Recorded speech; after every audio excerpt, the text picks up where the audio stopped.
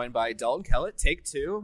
We had to scrub yesterday's because the audio next to the IMSA Cars on Track was brutal, but wanted to talk, kind of about your social media efforts and, TikTok and all the educational IndyCar stuff you've come out with for the last, since 2022 or whenever it started. First off, where'd you come up with the idea and how'd you get going on everything? Yeah, it's a bit of the trajectory as far as how I got to the TikTok thing was a bit different. Like I didn't, I wasn't that into it at first. Like I remember thinking TikTok is overwhelming. Like Gen Z is doing weird dances. It's like, this just ain't my thing, right? And but I, understood that, like, as far as when you look at the platform and like people's growth on there, there's a lot of opportunity for growing your following quite quickly. So it did seem like that there was potential there. So I downloaded it and I started following like some more STEM kind of people that I found, like Hank Green and those types, right? Yeah. And I started, as you're scrolling through the thing, you start seeing similar accounts. Like I started to realize, there are lots of like educator, STEM focused accounts on this platform, and people are engaging with it. And by the nature of how the algorithm works, it like funnels people to see if that's what they're doing, it gets them there. So I decided. I was like, all right, we'll try. Like, let's do like a pilot sort of thing of do some videos after St. Pete, see how it goes. And I've been so thankful and kind of excited with the reception that it's had. I think just on TikTok and Twitter, like lots of engagement with all that. And the coolest thing for me really is seeing the response from fans that are whether they're serious fans or long-time IndyCar fans, and that they're learning stuff that they didn't know before.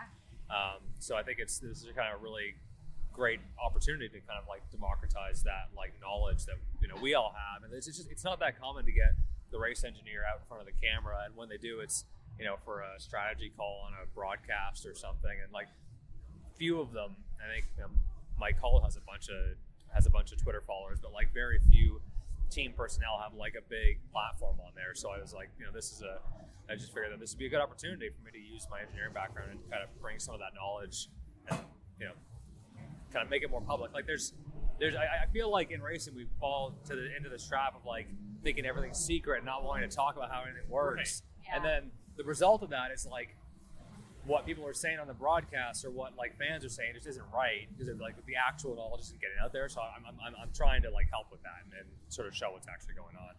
I see you replying a lot on social media, like no, that's not necessarily correct, and you give them like good information. Yeah. Is it ever like exhausting replying to all those comments, being like, no, that's not particularly accurate? Well, I think like the big, the funny thing on TikTok is there's a lot of Gen Z. Is that the young ones now? Gen Z? Yeah, I think so. The ones younger than all of us. Yeah. So there's because of Drive to Survive and like their sort of media push that they've been doing, they have a lot of young fans, and their F1's pretty active on TikTok. Yeah. So there's a lot of F1 fans, and like I remember I did a video. I think my most viewed one has like 500,000 views or something. Is like just literally a 6-second video of one of the mechanics taking the screen off the aero screen and then showing the titanium piece under it. Yeah. Because someone asked, it was a reply. Someone asked like, what would happen if a car landed on the screen? It's going to break. I was like, well, no. There's actually a halo below that, and it's a similar structure. So I've just had scores of F1 fans like giving me a hard time about the air screen, but you can't reply to all the comments. But when I see whether it's a thread or a post, and it's something that I feel like I can in a non like know-it-all way, like I don't want to come across as like the fun police and like correcting everyone all the time. But if I see something and I feel like by replying to that I can contribute to like the global knowledge base, and then I'll try to take the time to do that. That makes sense. Yeah. I mean, it's the way that you do it, I feel, is easier to understand for the common race fan, or for myself. I mean, I've been a race fan, been in racing for 20 years, and there would be things I'm like, oh, I didn't know that. So I think that helps to bring two worlds together, and I mean, people dig you, man. Yeah, no, I really appreciate it. For the ones who work hard to ensure their crew can always go the extra mile, and the ones who get in early so everyone can go home on time. There's Grainger, offering professional-grade supplies backed by product experts so you can quickly and easily find what you need. Plus, you can count on access to a committed team ready to go the extra mile for you. Call, click Grainger.com, or just stop by. Grainger, for the ones who get it done.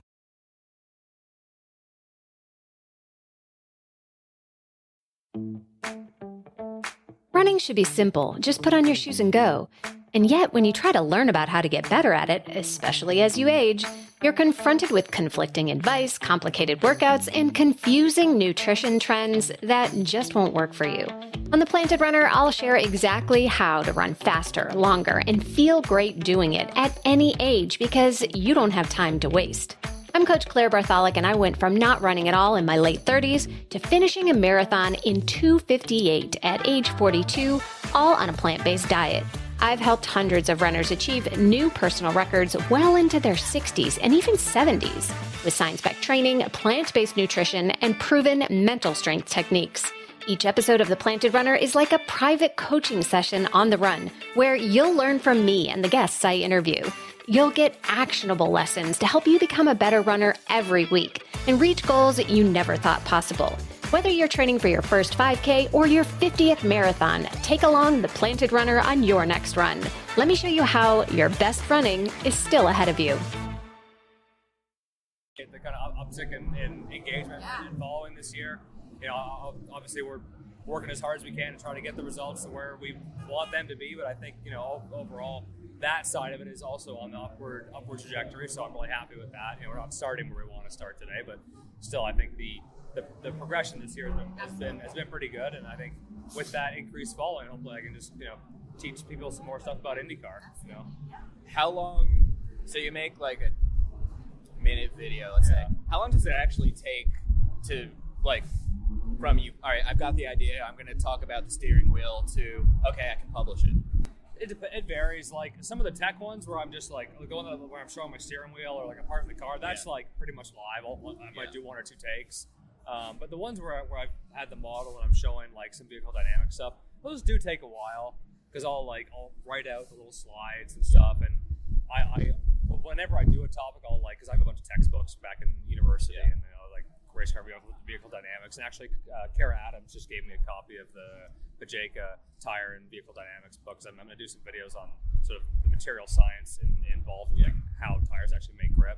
So, and this is stuff that I learned 7 years ago. So I'm reconnecting with some of that stuff. So it probably takes for the more involved ones like an hour or two of thought and writing out and stuff. Yeah, it's not terrible. Just a term paper, it's fine. Yeah.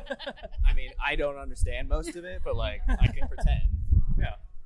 Is it challenging to come up with new ideas? You have the Firestone tire idea you're talking about, but at some point are you like, oh, I don't know what I'm going to talk about next, or is there always something you can? The way it's kind of the way it's gone so far, and I kind of see it at least going this year, because there's only so much you can talk about. Right.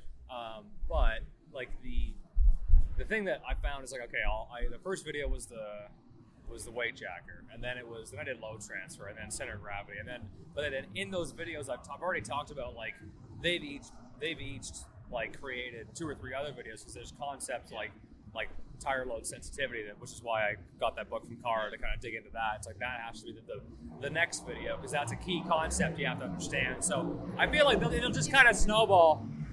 We'll wrap it up with a weekend question.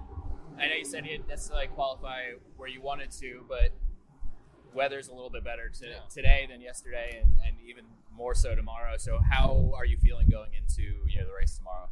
I'm feeling really good. Like I said, it's not where we're not starting where we want to. We're rolling off P24, and that's it's not ideal, but it's a street circuit. Lots can happen, and we know from last year that we had a competitive race car, and I think we've got a good chance to move up tomorrow. So I am excited and looking forward to it. Awesome, man. Well, best of luck, and look forward to more videos. Thank you.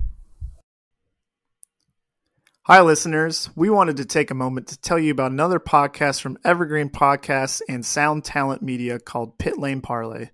Pit Lane Parlay is the go-to podcast for IndyCar and motorsports-related news. Each episode, we discuss things like our favorite drivers, news clips from the last week, and generally giving each other a hard time about predictions we've made in the past and or life stories that have come up recently. We really have a lot of fun with it and really enjoy each other's company, and we hope you can come join us too.